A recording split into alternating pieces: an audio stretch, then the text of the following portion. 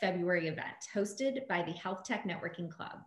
I'm Lindsay Williams, founder of Corliss Consulting and co-founder of MyUTI, and will be your moderator for this panel discussion. The monthly Health Tech Rapid Conference events are organized by the Health Tech Networking Club, an exclusive networking club that brings together influential members of the health tech community. If you'd like more information on the monthly Health Tech Rapid Conference events or the Health Tech Networking Club, please head to the Bene Studio website. To all our members, if you haven't already, we urge you to leave a comment in the general Slack space about our topic of the month for the chance to contribute to the Health Tech Guide. More details are available in Slack. The link to the Slack channel can be found in the Zoom chat box. Please leave any feedback or comments on the panel discussion in the general chat on Slack.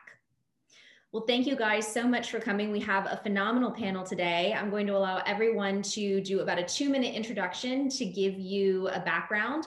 And then we're going to really dive into this topic of working with big pharma. And I know it's obviously a huge thing for innovative companies for a lot of different reasons. So I really look forward to this discussion today.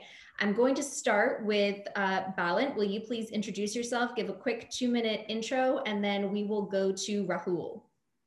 Yeah, hello everybody. My name is Balint Bene. I'm the CEO of Bene Studio, and Bene Studio is a digital product consultancy. We have a special focus on health tech, and we've delivered more than 100 successful projects, both for enterprises and for startups. And into this panel, I would like to bring this experience, mainly the startup aspects, the IT vendor aspects, and the user experience aspects, how to work with pharma as a health tech startup or any health tech company. Awesome, thank you. Rahul, will you do a quick introduction? Yeah, of course. Hey everyone, I'm Rahul Chaturvedi. I'm the founder and CEO of Clora. Clora is organizing the world's life sciences expertise and providing access to that expertise through software. We're the place to discover, build, and manage on-demand life science teams. We're backed by VCs like Spark Capital and Felicis Ventures, and we're based in downtown Boston. Prior to founding Clora, I was the VP of clinical development at a number of different biotechs, most recently Kaleido Biosciences, which was founded by Flagship Pioneering, and Avidro. Nice to be here. Thank you. And then Metzi, can we hear from you, please? So as I introduce myself, my name is Mihai Metziransky, or Metzi for short, and I work for a company called Nine, which is actually based out of Zurich, Switzerland. Officially, I'm actually based out of Budapest. We've got offices in Berlin and Austin, Texas as well. And we've got satellite people strewn about the place in the line of a truly virtual company, well, partially virtual company. Anyway, we have an open source data science platform called the iMetalytics platform, and we've been part of, let's say, Gartner Leader Quadrant, or up there in that quadrant or around that quadrant for about 7 years now. We're funded by an evergreen fund based out of Belgium called Innovus. And my background is essentially, I did various things in university, as it tends to happen, but I joined a company called Chemaxon in 2009, which was a cheminformatics company, so really supporting early phase drug discovery, and I've worked in account management and sales leadership roles ever since, almost always working with pharma companies of various sizes and shapes. So my view that I'm really bringing here is, since I've also done some consulting and advice and provided advice to other startups or smaller companies, is really to how start working with pharma, both in how to work with pharma as end users and also how to work with the IT environment. And really similar to what Balint said, a bit of a vendor perspective. Over to you, Lindsay. Okay, thank you so much for that. And last but certainly not least, Joanna, will you do a quick introduction and background for the audience? Yes, hi everybody. My name is Joanna Duran. I introduced myself already, but I'll do it again. For those of you who aren't with us, I am a global medical director at Johnson & Johnson. I oversee global medical development in the oncology franchise for the company. We also have franchises in neurology, infectious diseases, and global health as well. And I also am involved with our J Labs biotech incubator, where we incubate startup companies at various different stages. We also, apart from incubating companies where we actually provide strategic guidance for them and access to all of the J&J resources, we also do one-off funding of various different ideas at different stages of development. I personally administer a large grant through J Labs that funds innovation in the hematology oncology space. And sometimes am also involved in reviewing proposals that come through for other areas outside of hematology and oncology. And prior to joining Johnson & Johnson about 2 years ago, I was with a smaller biotech company, a German company that was launching their US business. I was with them for about 7 years, helping to build the scientific side of their business, helping to navigate all of the regulatory approvals, launches, and life cycle management of the existing therapies that they had. Thank you so much for that. In advanced preparation for this panel, I had a handful of conversations, and really it's such a massive topic to talk about how to work with big pharma or just pharma in general, right? As a health tech innovator or a company. And really, we wanted to bucket this conversation into a handful of things. So the first kind of 3 areas or topics that we're going to discuss is going to be really around understanding specifically the traditional models of engaging with pharma and kind of what goes into that, a little bit more of the modern innovative ways, right, to engage with pharma. And then lastly, these kind of high-level brand marketing strategic opportunities and collaborations. And after we kind of cover some of those topics, we will also dive into, most importantly, some key takeaways for the innovators here on the call today around how to even get started with this, you know, some key tips and tricks on how to engage, why to engage, and basically giving you guys some tangible, actionable items to take away from this call today. So one of the first things that we really talked about was understanding kind of what that traditional model from a health tech perspective looks like, right?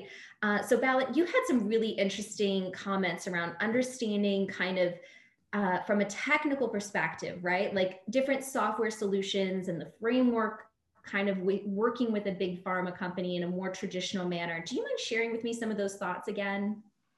Yeah, thanks for asking this aspect. So what I can see from the vendor perspective and from the startups perspective is that there are different levels of cooperation with the pharma.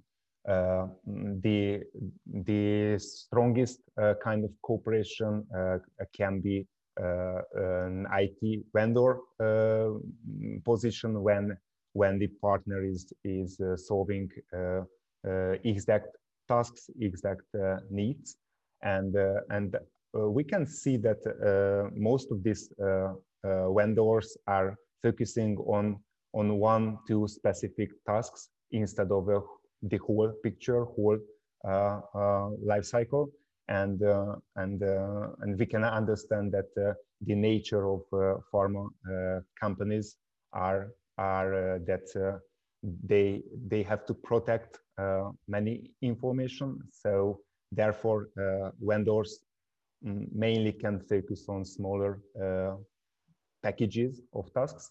So this is one aspect. Another aspect is when a startup is in that position that pharma-focused startup can cooperate with a big pharma company.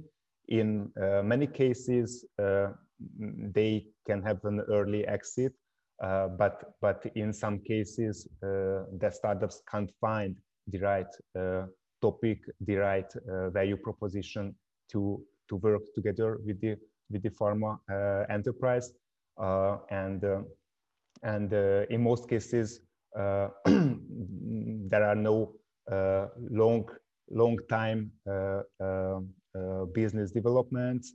Either the startup has an actual important topic and they can work together, or that the startup can't really find the cooperation platform with the pharma company. It's an also quite interesting aspect. And the third one is a wider communication, like cooperation between many health tech companies, startups, like in the wellness sector or focusing on prevention, sports, nutrition.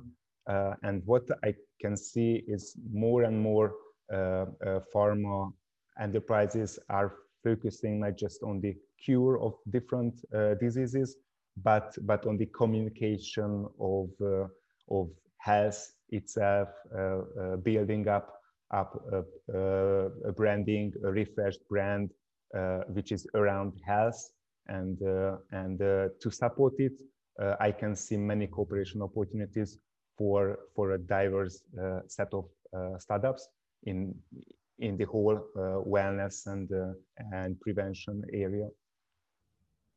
Yeah, something you mentioned there about kind of understanding the different silos and how those work and how to engage with pharma. And Medzi, actually, you had a really great kind of real world example of this, of understanding really that, you know, is your solution actually solving for something? And if it's tech-based, right, from a software perspective, understanding the difference between your world of living in tech 24/7 versus the different life cycles of possibly research or clinician development phases, and kind of how that can differ from the actual end user's experience, right? Yeah, thanks, Lindsay. I think what I was referring to is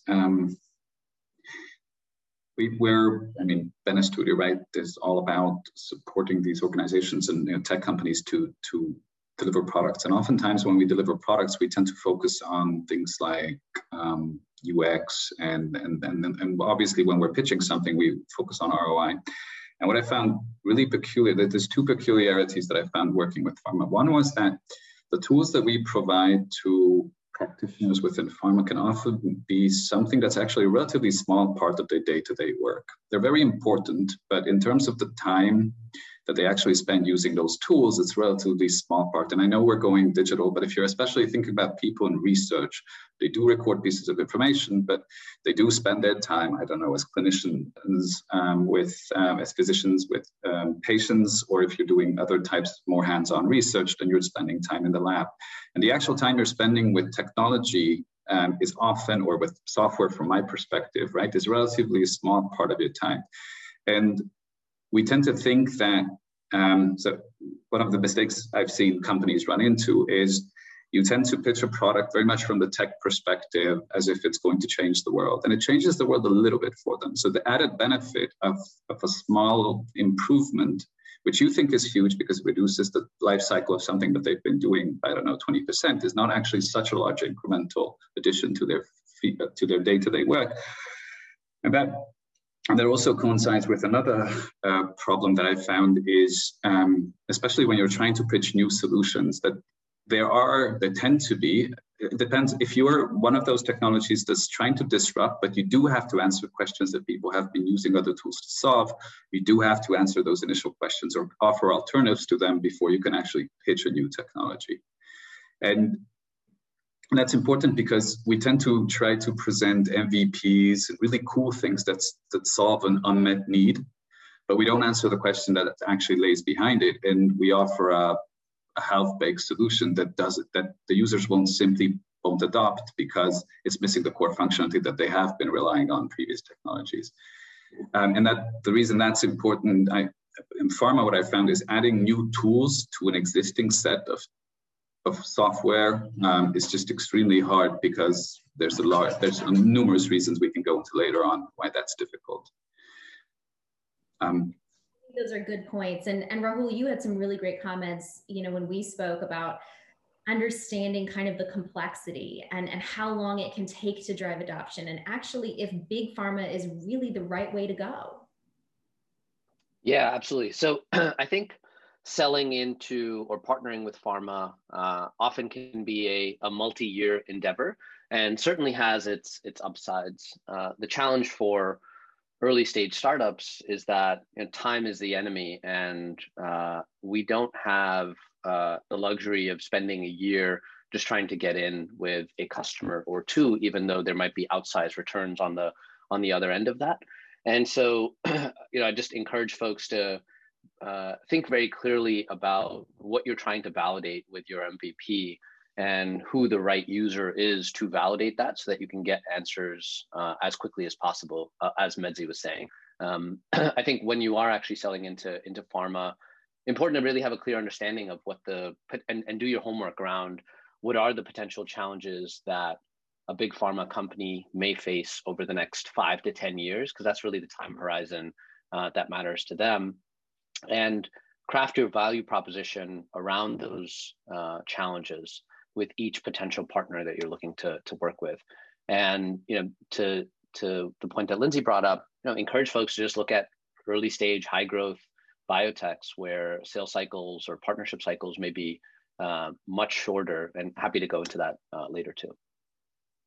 Thank you. And Joanna, from a big pharma perspective, is there any insight you can provide in terms of, maybe what are those clear gaps or opportunities for companies to come in, and then maybe level set our expectations? Is it a multi-year process, potentially for these partnerships with younger innovative companies?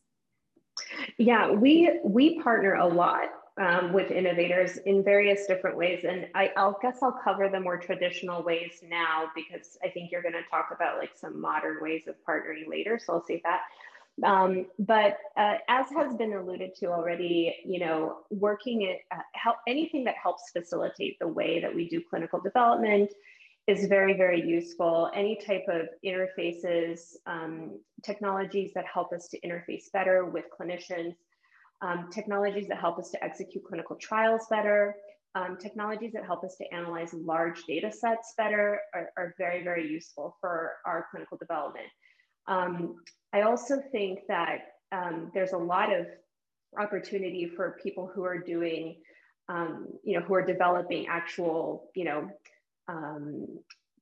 for example, like testing. If you're doing lab work and development in that area, we are definitely always looking to integrate sort of like new, what we call sub-studies into our larger clinical trials, where we can validate or actually further explore the use of sort of early stage laboratory technologies if you're working in that space.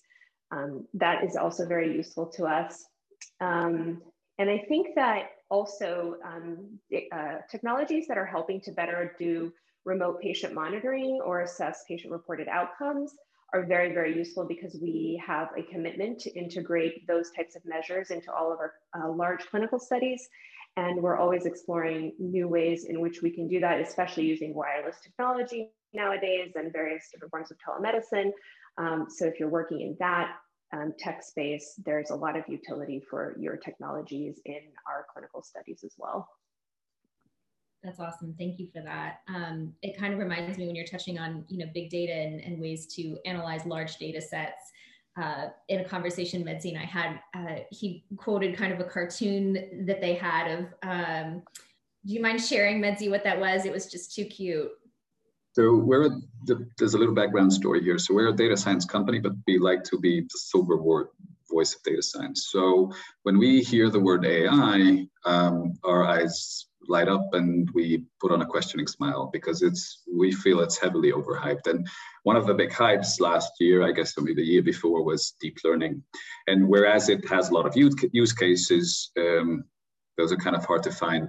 And we used to have a picture of the famous scene from Pulp Fiction, where Samuel L. Jackson asks one of the guys to say what again, and we had, I dare you to say deep learning one more time.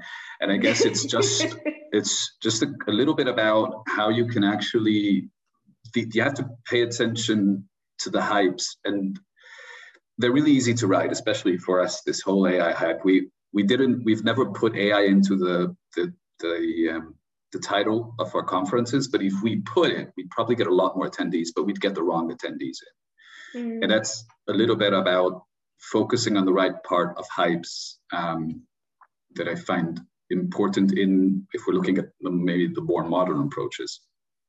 Yeah, that's really interesting that you bring that up, because so we are very, very interested in supporting the development of AI, but I agree with you. We are finding that it's so hyped that anyone and everybody says that they're doing development in AI, it seems these days. And it's really hard for us to kind of wrap our heads around this space and really understand what is validated, what can actually be useful.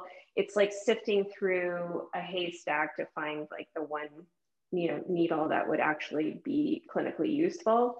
So I agree with you. It draws a big crowd. And especially when you say you have funding for AI, you get like everybody just swarming, and it's really hard to know, and especially because we don't have internally the expertise in AI. So we're trying to like vet which companies to support, and having to bring in other experts to help us review proposals, because it's hard for us to know like what actually we're not coders and we're not, we're medical experts. We're not computer science people. So it's like very hard for us to understand this space, but we also recognize that this is the future of medicine and we love to be in the forefront of things. So we are definitely diving in head first and putting a lot of money behind it.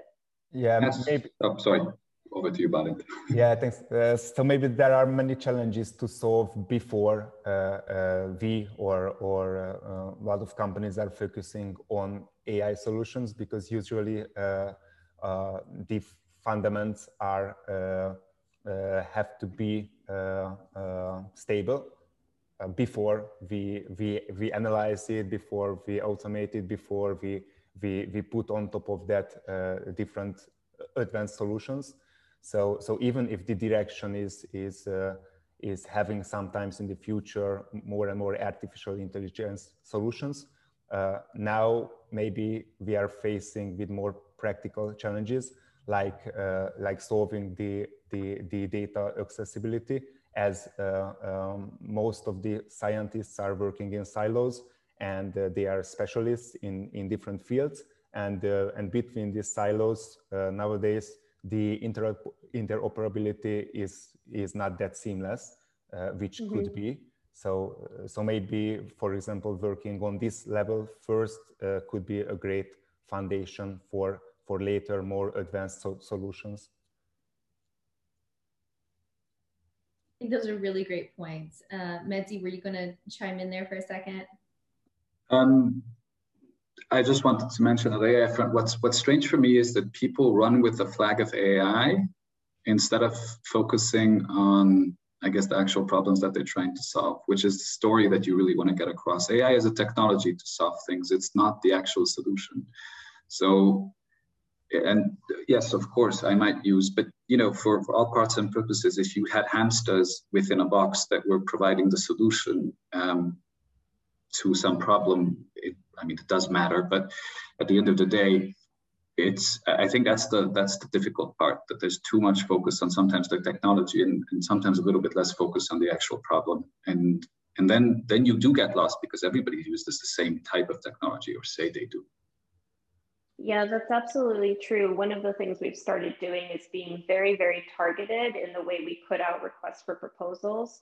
So like, for example, I'm trying to fund AI and see if there's any utility in utilizing artificial intelligence to actually interpret echocardiograms and heart ultrasounds to help detect very small nuances that the clinician cannot detect, which would be indicative of early stages of organ deterioration in AL amyloidosis. So it's a very specific, very, very specific target. And so we're putting out a request for proposals that says, hey, if you know AI and you're in the AI tech space and you can understand the data that's available and how AI can help to interpret it, because I think also the amount of data that you have to work with, it varies significantly depending on which disease you're targeting and which specific aspect of the disease or treatment process you're targeting.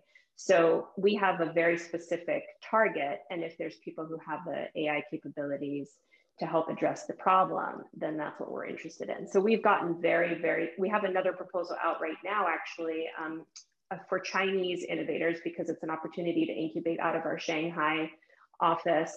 where we're looking specifically at atrial fibrillation and the use of AI in helping to address the China's 2030 Ministry of Health mandates. So again, very specific target, very specific disease state, you know, and really trying to get pitches from innovators who could actually solve the problem at hand. Those are really great specific examples. Thank you so much for sharing those, Joanna. Rahul, I know when we spoke as well, you know, you talked about working with innovative companies with Runway and, you know, outside of kind of the confines of bigger pharma, looking for these specific solutions. One thing that you mentioned was really like the concept of this whale hunting. And I think it flows into this conversation of, you know, this big broad band of AI and technology and what we're talking about. And on the other flip side of that, from a health tech innovation perspective, this kind of big broad band of big pharma and what that means, right? But in a more modern context, you know, how do you see companies being able to find those niches and respond to these requests, right, in a way that's innovative and yet realistic for themselves? Yeah, so I think we're in many ways we're in the golden age of biotech, given the amount of capital that's pouring in, how many companies went public in 2020, and I think it's an exciting opportunity for startups to identify those companies that are most innovative and are willing to take big bets because you know that in the area that they're working in, there are particular challenges. Maybe it's around patient-reported outcomes. Maybe it's around predictability. Maybe they don't have the right patient scales, et cetera. So it's a point that Joanna was just bringing up. It is really important to aim your solution to a very, very specific problem in the beginning, and then use that effectively as a wedge to then gain access to a much larger market. But start very specifically rather than trying to boil the ocean right from the get-go.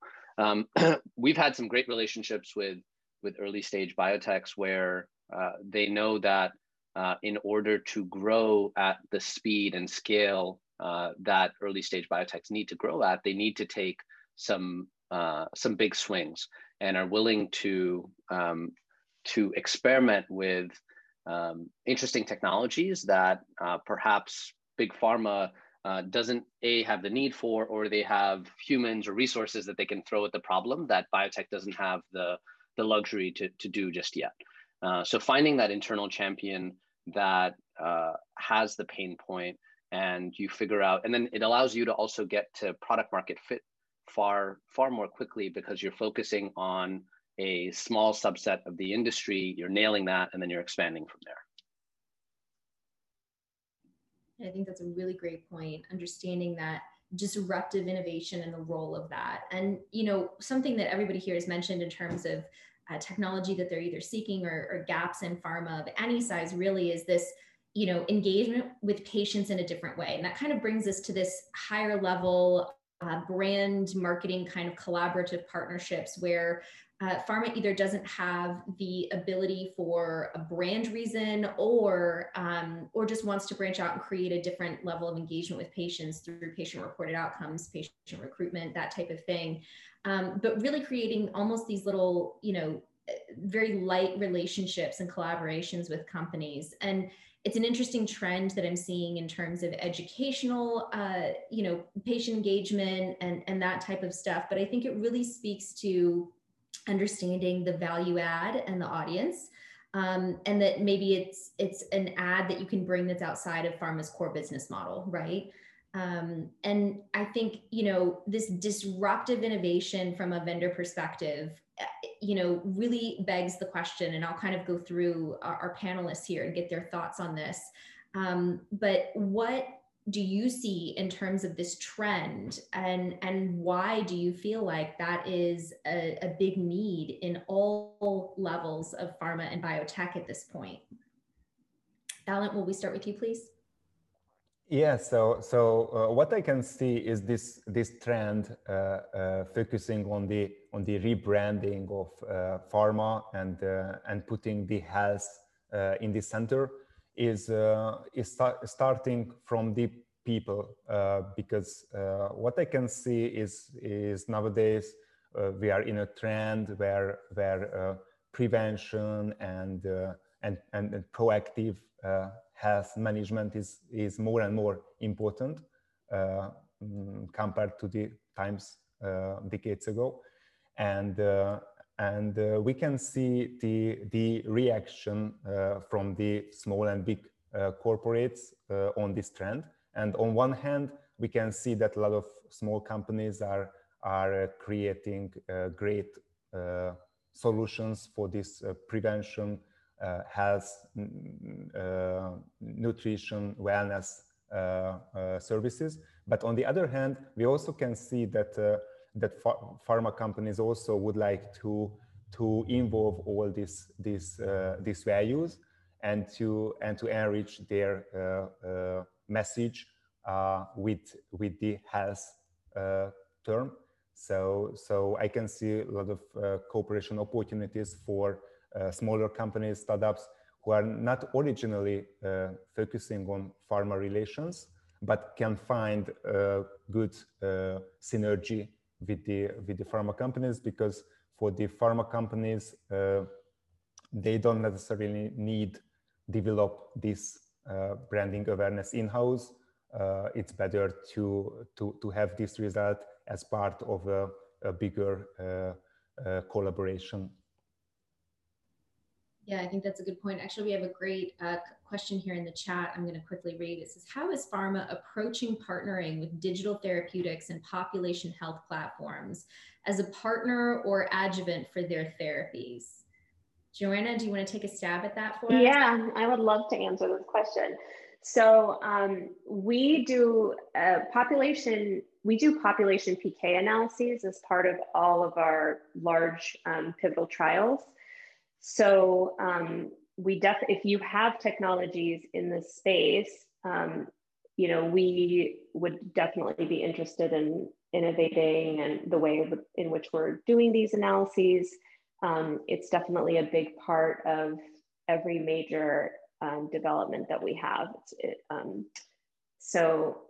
Is there like a specific, I hope that answers the question. I don't know if there's a specific aspect of population sciences that we do a lot of pop PK analyses with all of our new therapeutics. So when you're developing a drug and you're looking at pharmacokinetics, we do a lot of Bayesian modeling. We look to see how the PK analyses within a particular study measures up against real world evidence and population pharmacokinetic modeling.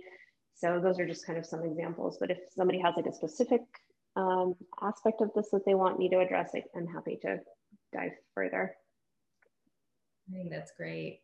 I want to go back and visit the panelists to kind of round out the rest of the previous question regarding kind of the trends of these not necessarily clinical specific you know, technologies, but maybe adjacent technologies in this regard, right, of digital therapeutics, population health platforms, other kind of add-ons for partnerships, and the trends that that those kind of branding and marketing relationships with pharma are bringing. And Rahul, I think you had some really great comments on this when we spoke around, you know, this actually being a really great opportunity to find a market leader and kind of piggyback off of that distribution for possibly a really young startup to kind of make a way and a path forward through kind of the noise of the market. Yeah, thanks, Lindsay. I think oftentimes partnerships for early stage biotechs can be a bit of a distraction, particularly when a small company is partnering with another small company. But if you can forge a relationship with a market leader that already has some of the plumbing in place that you're looking for, that ties to big pharma, and you can, you know, I think everyone's looking to innovate, and if it adds an additional revenue stream, or folks with that plumbing in place are willing to take a bet on a particular technology and start to sell that to some of their partners, I think that could be really interesting. It could act as a way for you not to have to wait a year and a half. I think another thing that might be interesting for folks would be that, you know, maybe you can't get into big pharma, but you can engage with subject matter experts or KOLs that oftentimes work and partner with big pharma. And if somebody is running, let's say, an investigator-initiated study, and the risk of trying some of these new technologies is much lower in an investigator-initiated study, but if it does pay off, then that KOL can become your champion and serve as a conduit to big pharma. I think that could also serve as an interesting avenue for early stage startups to gain some exposure in a much quicker way than usual. Can I add to that, Lindsay? Is that okay? Absolutely. Okay. Yeah, I absolutely agree. So we fund many investigator-initiated trials.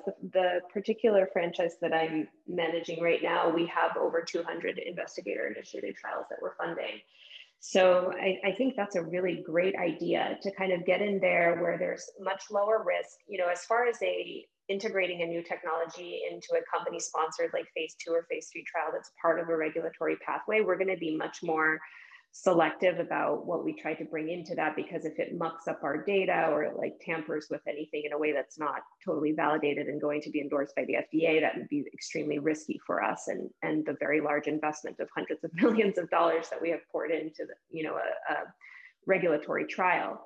So the investigator-initiated studies are a great way, and kind of trying to tap into those investigators at large academic medical centers is a really good idea. The other thing that I wanted to mention is that we also do a lot of population studies and utilize a lot of technology and data analysis in population data when it comes to preparing dossiers for what we call our market access team. So every large pharma company has a division. We call it market access. There's various different names for it, which is the team in the company that actually works to prepare a dossier to present to payer organizations and government organizations that actually provide reimbursement. So obviously when we have a new technology, we want to make sure that patients have access to it. So we have these, very in-depth negotiations with payer groups and globally, in the US, this happens a lot of times with private payers, but we also negotiate with Medicare and Medicaid. And for example, in countries like Canada or in various European countries, we're negotiating directly with the government for reimbursement. And so like the National Health System, for example, in the UK. So when we're preparing those, it's like a very large, thousands of pages document, we oftentimes will do a lot of real world data analysis. We'll do a lot of population analysis, a lot of biostatistics analysis to make a case, to kind of build a case for why there's a need, why this disease is devastating, why it's costing people a lot. So if you do like financial modeling that can apply, for example, and you have technology that helps to analyze data to build a financial case for why, earlier treatment will actually save payers money in the long run, that sort of thing. That is another aspect of kind of utilizing tech to analyze data that can be very useful to a large pharma company. And if you have contacts in the market access division, or if you can reach out to those individuals, that's a really good place to go. If you're trying to get your technology, if you have a truly validated technology that you think is rigorous enough that could be integrated into a regulatory study, your target would be the clinical development lead who's developing a particular trial that you're aware of, that's part of their portfolio of development, the company's portfolio of development, or the study responsible physician, or what we call the GMAL, which is the Global Medical Affairs Lead, or the Global Medical Director, would be the people who could actually kind of help advocate internally to consider your technology and integrating it into a company-sponsored study. That is phenomenal. Thank you for sharing that. It actually reminds me of something, Rahul, you said on the phone, which is, as part of these considerations, we've talked a lot about kind of what these gaps are and different ways to work with pharma, but then it's like, I feel like a lot of people go, well, I don't know where to start. And Joanna, that's a really great kind of tip there of who to target. But something else that you said and kind of reiterated a couple times was the why, right? And that was something, Rahul, you brought up of, do you know your why as a company, and where does that fit with pharma's why, right? Do you mind kind of sharing your thoughts on that? Yeah, sure. So I think to a point that I brought up a little bit earlier, which was that understanding what are the challenges that pharma is facing, and one of them being patient engagement as an example. And there's plenty of examples now of companies that initially started focusing on patient engagement and building apps to gather data from patients and really understand what that why looked like. I think really encourage companies early on to get data as quickly as possible through kind of any means necessary, obviously following the right ethics and running things through the IRB, but focusing on getting data as quickly as possible, because it gives you a disproportionate amount of leverage when you then start to have some partnership discussions where you can actually show data. And it builds credibility when you're going to these companies with data, and they're able to then see where the puck might be headed by leveraging what you have built, rather than just going there, in the absence of any data and much more pie in the sky. It's a much bigger bet for any partner to take on you. Yeah, and I think that's a good point. Medzi, you brought something up, which was don't underestimate the value of the story to tell. And basically finding that kind of overarching story that connects your product solution to their problem, right? Yeah, that's me putting my account manager or sales executive hat on, right? That what I tend to feel is we pitch technology and we pitch solutions, and it goes back a little bit to what I said about the AI part, right? That when you are going to get in front of those people, to which I'll revert to how you can get to them in just a moment,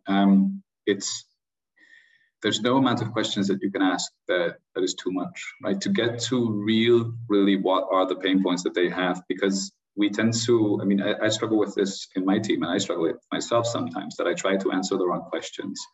And I might have come up with a technology, and when I try to pitch it, or a solution, I'm trying to pitch that solution without going one step beyond, to really find the pain points with a story, right? This is an end-to-end story, and you need to be able to fit in what you're offering into the almost entire work life of the person you're actually going to talk to.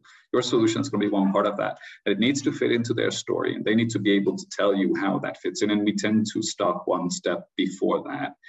And then your story just floats in the air. And then somebody else might come along who does understand the entire process into which your technology or solution fits in, and they are simply more convincing because they answered the need better, because they've identified the need better.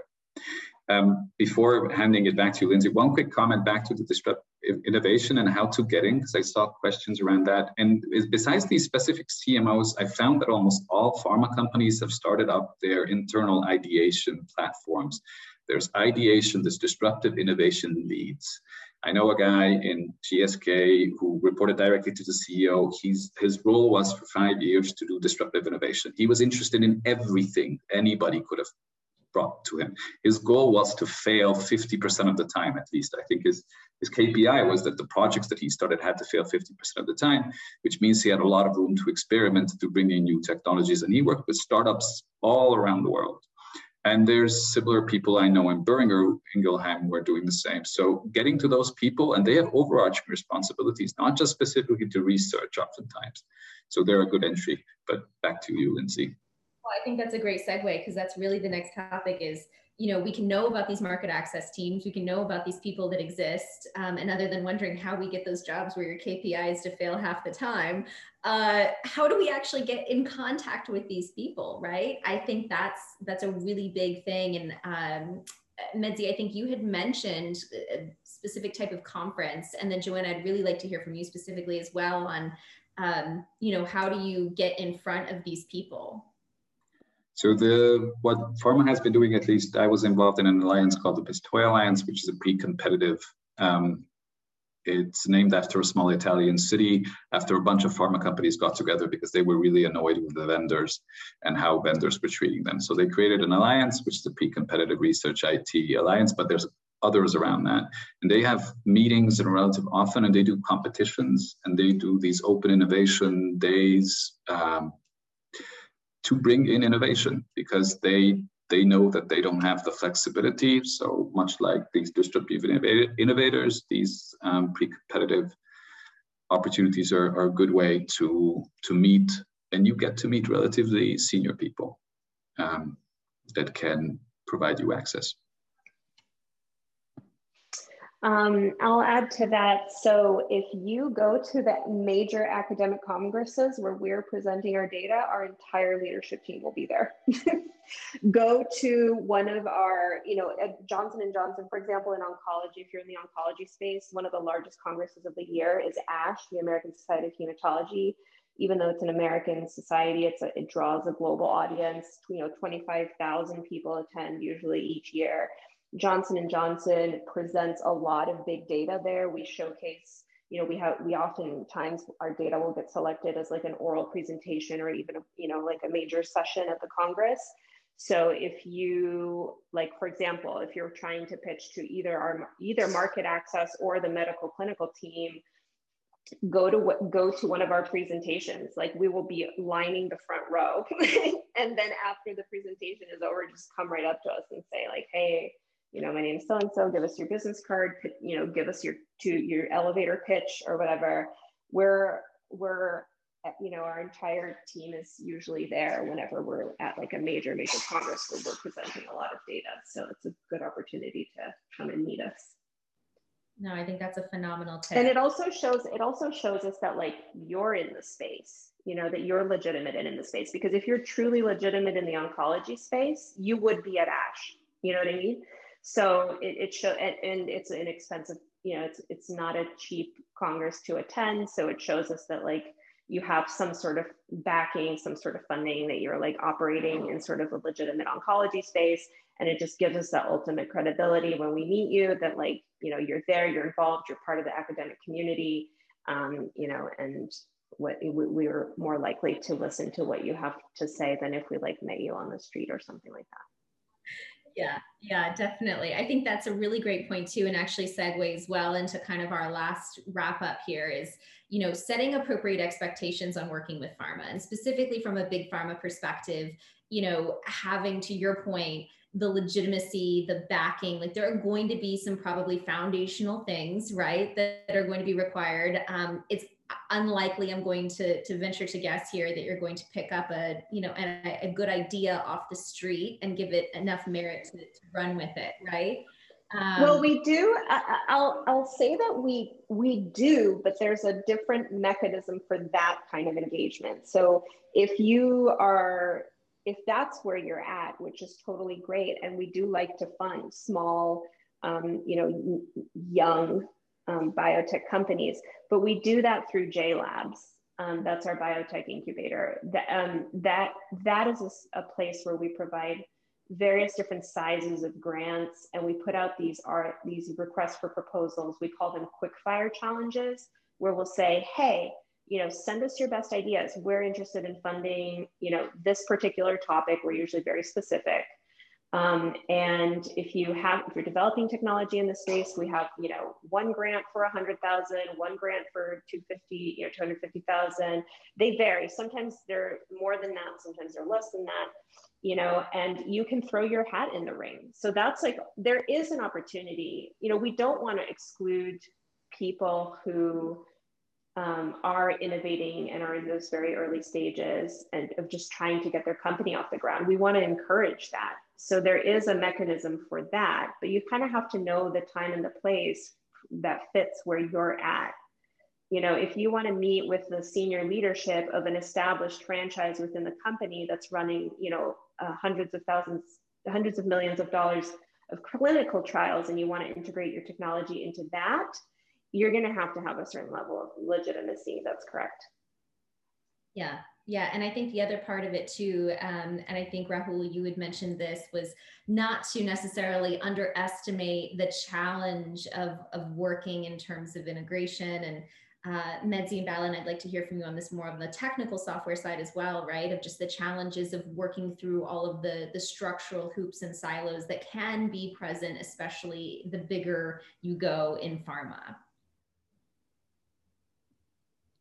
Yes. So one interesting thing I would like to join to Rahul's and Medzi's points is the the user experience. So when we are designing a user experience in the pharma world, on one side, if we design for the end patients, for the end clients, then we can bring the best practices from the latest consumer applications, because that users, especially the younger and more tech-savvy generations, are really adapted to the latest trends. So this kind of consumerization can be seen in the patient-facing or end-user-facing applications.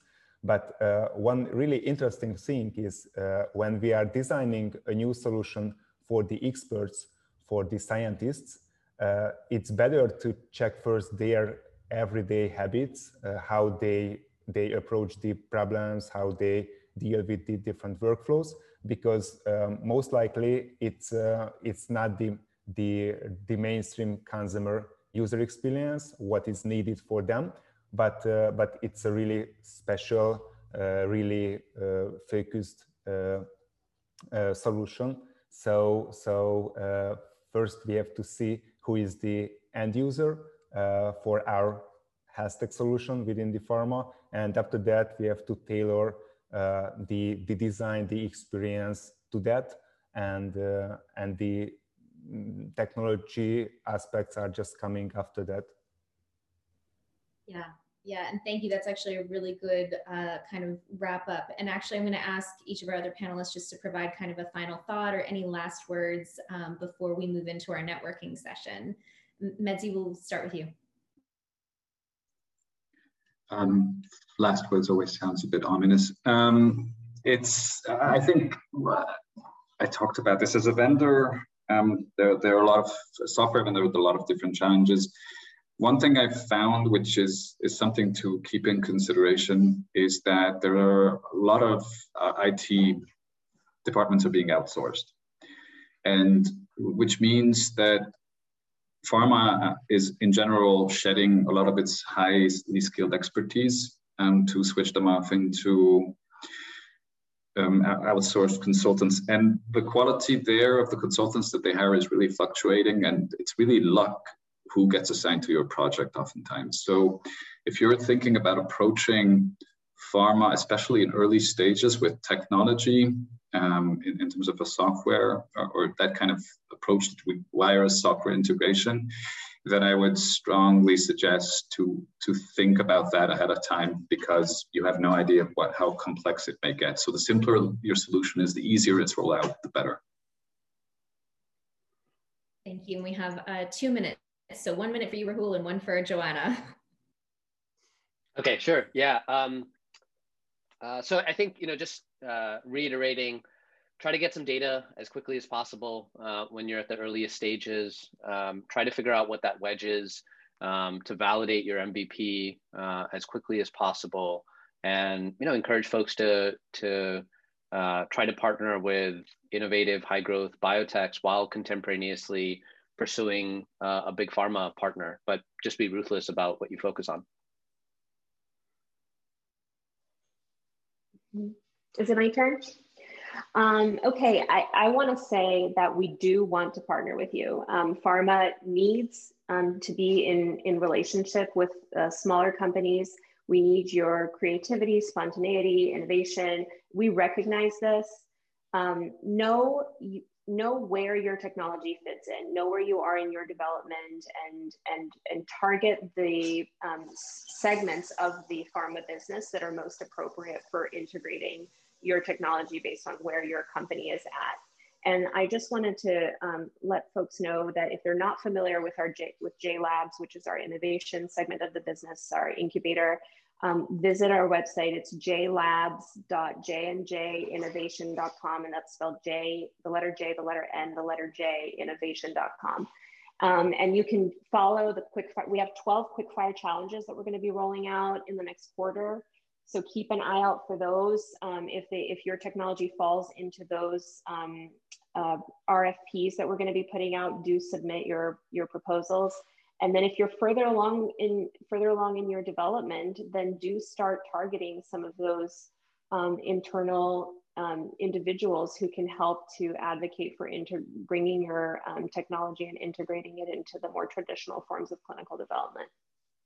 Awesome. Thank you so much, guys. This is a phenomenal panel. I think the key takeaway is don't be scared, go for it. There's lots of opportunity and Big Pharma does want to work with innovative companies. So let's continue this conversation in the Slack channel for the next 3 minutes, and then we'll kick off the Health Tech Startup Award session.